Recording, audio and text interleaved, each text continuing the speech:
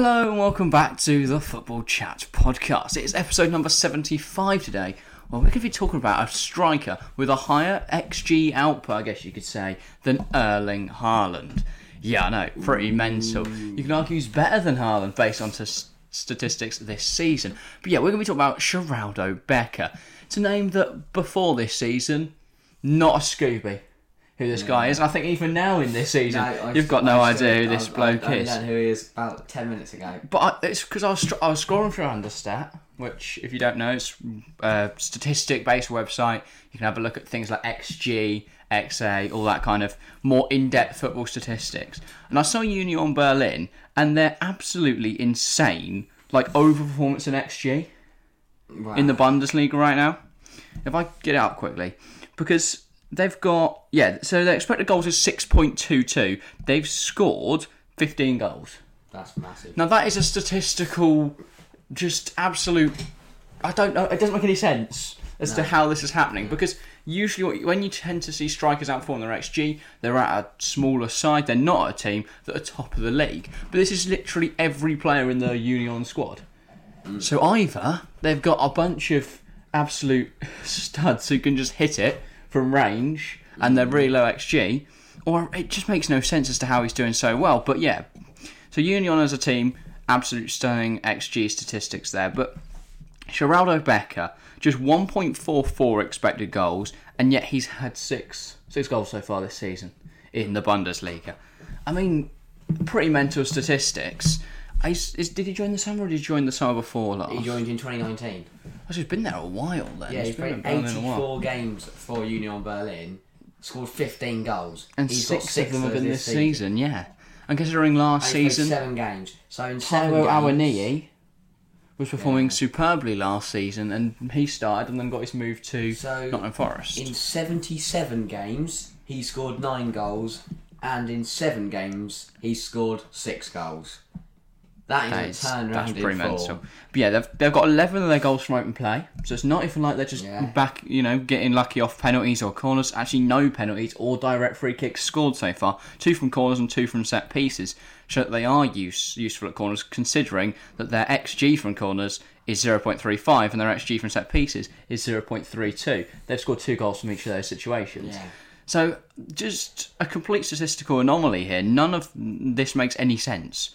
But yes, I mean, it extends further in the squad. If you look down at their next forward, highest scoring forward, Jordan Siabachu, he's got 3 goals, 3 assists from 2.02 XG. That's the other thing I want to mention is that... And 0.95. They've got two, obviously their whole team does it, but they've got 2 strikers that don't just score goals. Both Becker and the other guy. Siabachu, both on 3 assists so far this campaign. I think that does help massively. You've got strikers that also score goals, but can also set them up. Yeah, I mean, it's clearly working out very well for them. Sheraldo Becker's played 7 games. Jordan Siabachu's played 6 games. Their team is just ridiculously good. And then you've got Robin Knock, the centre-half, right? He's scored a goal as well this campaign from his 0.03 XG. And it's just like, how are they doing this? Yeah. But, yeah, absolutely stunning from Union Berlin so far, and that's why they top the Bundesliga. And I think the main thing for me is that I look at it is they've not played easy teams. No, not at all. I mean, they've played Leipzig, Bayern Munich. It's not been easy. Wolfsburg, even, I mean, they're not very good anymore. Easy. They've struggled in Europe though. Yeah, but I would expect them to. They lost to Union St. Gillois. Yeah, but it's their first time in Europe. They've got players that haven't played on that bigger stage before. It's the first time for Union St. Gillois. It isn't. They've been consistently Europa League, Conference League team for a few years now, I think. Because they're in Belgium. Yeah, so they've just been chilling around that 4th place-ish.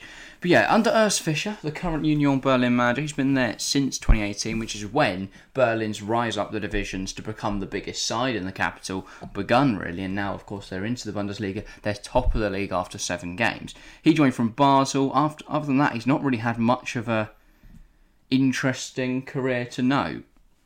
He was at Basel, Thun and Zurich. And obviously a decent coach, but really his style is working very effectively. And I think that's the same because on paper the squad isn't good.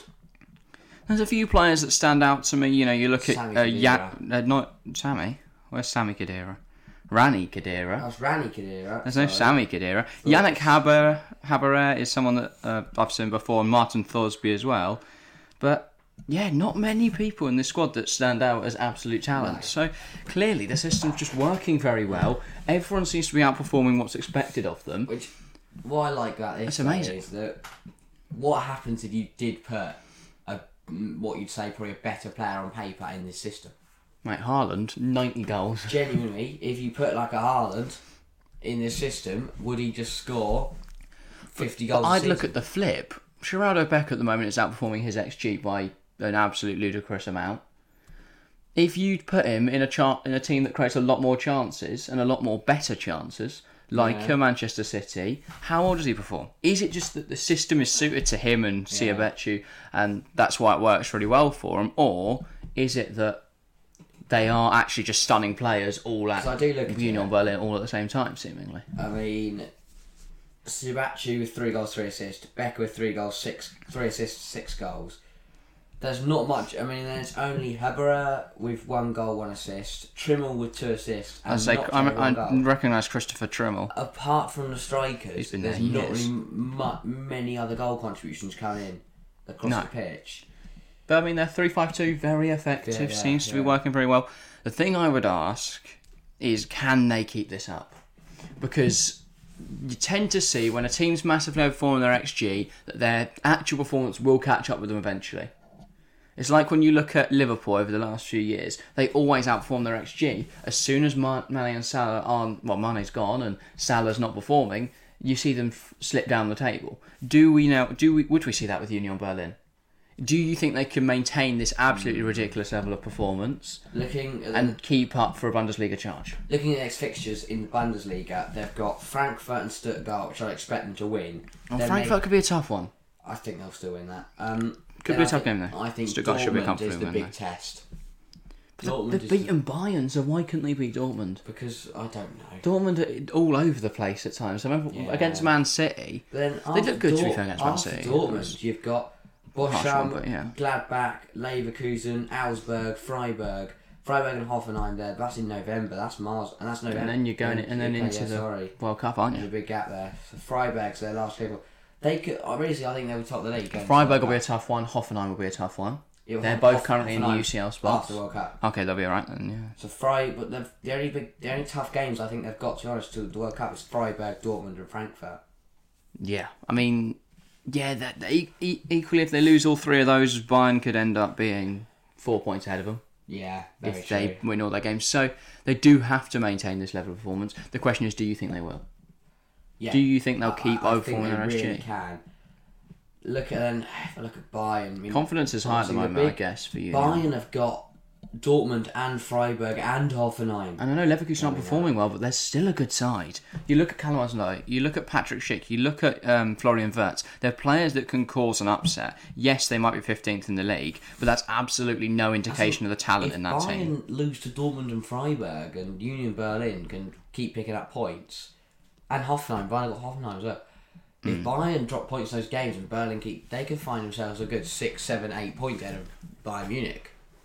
And yes, Bayern Munich are a good team, but they'll have more. Obviously, I'm telling you now, Becker, the Surinamese striker, is not going to the World Cup. So he's got no risk of getting injured or being tired or not wanting to take the risk. Yeah, he was born in Holland as well, but chose to declare for Suriname, I believe, when I was looking at him. Realised he's probably going to play for Suriname and not. Yeah, I mean, he's not dethroning Memphis Depay. They're based on the form he's displayed this season. Maybe he deserves to. Considering Depay's only played like 1 game and scored 1 goal or something like that. But yeah, I think, and this is the purpose. We've talked about this. The World Cup will bring up a crazy season, and this is exactly the right season for Union Berlin because of this World Cup, because of this intervention. When the big teams like Bayern, Dortmund have all got players going off to the World Cup, and you've got absolutely no one, your whole squad stays together for a whole 2 months. And when Bayern and Dortmund especially, those are both in transition periods now, Bayern learning to lose Lewandowski, who they've had for 6, 7, 8 years now. And Dortmund learning to adapt to life without Haaland. And they choose not to start Adeyemi and play Modeste. I was going to say, Modeste and Mane, they're not players that replace Haaland and Lewandowski. No. Modeste shouldn't be their full stop. Mane should be out wide. So, or will Bayern Munich just go by Becker in January and run the league? I don't see it. I don't see for Becker why you would go to Bayern. Oh no, Burnley are the top and Bayern aren't. Why would you leave?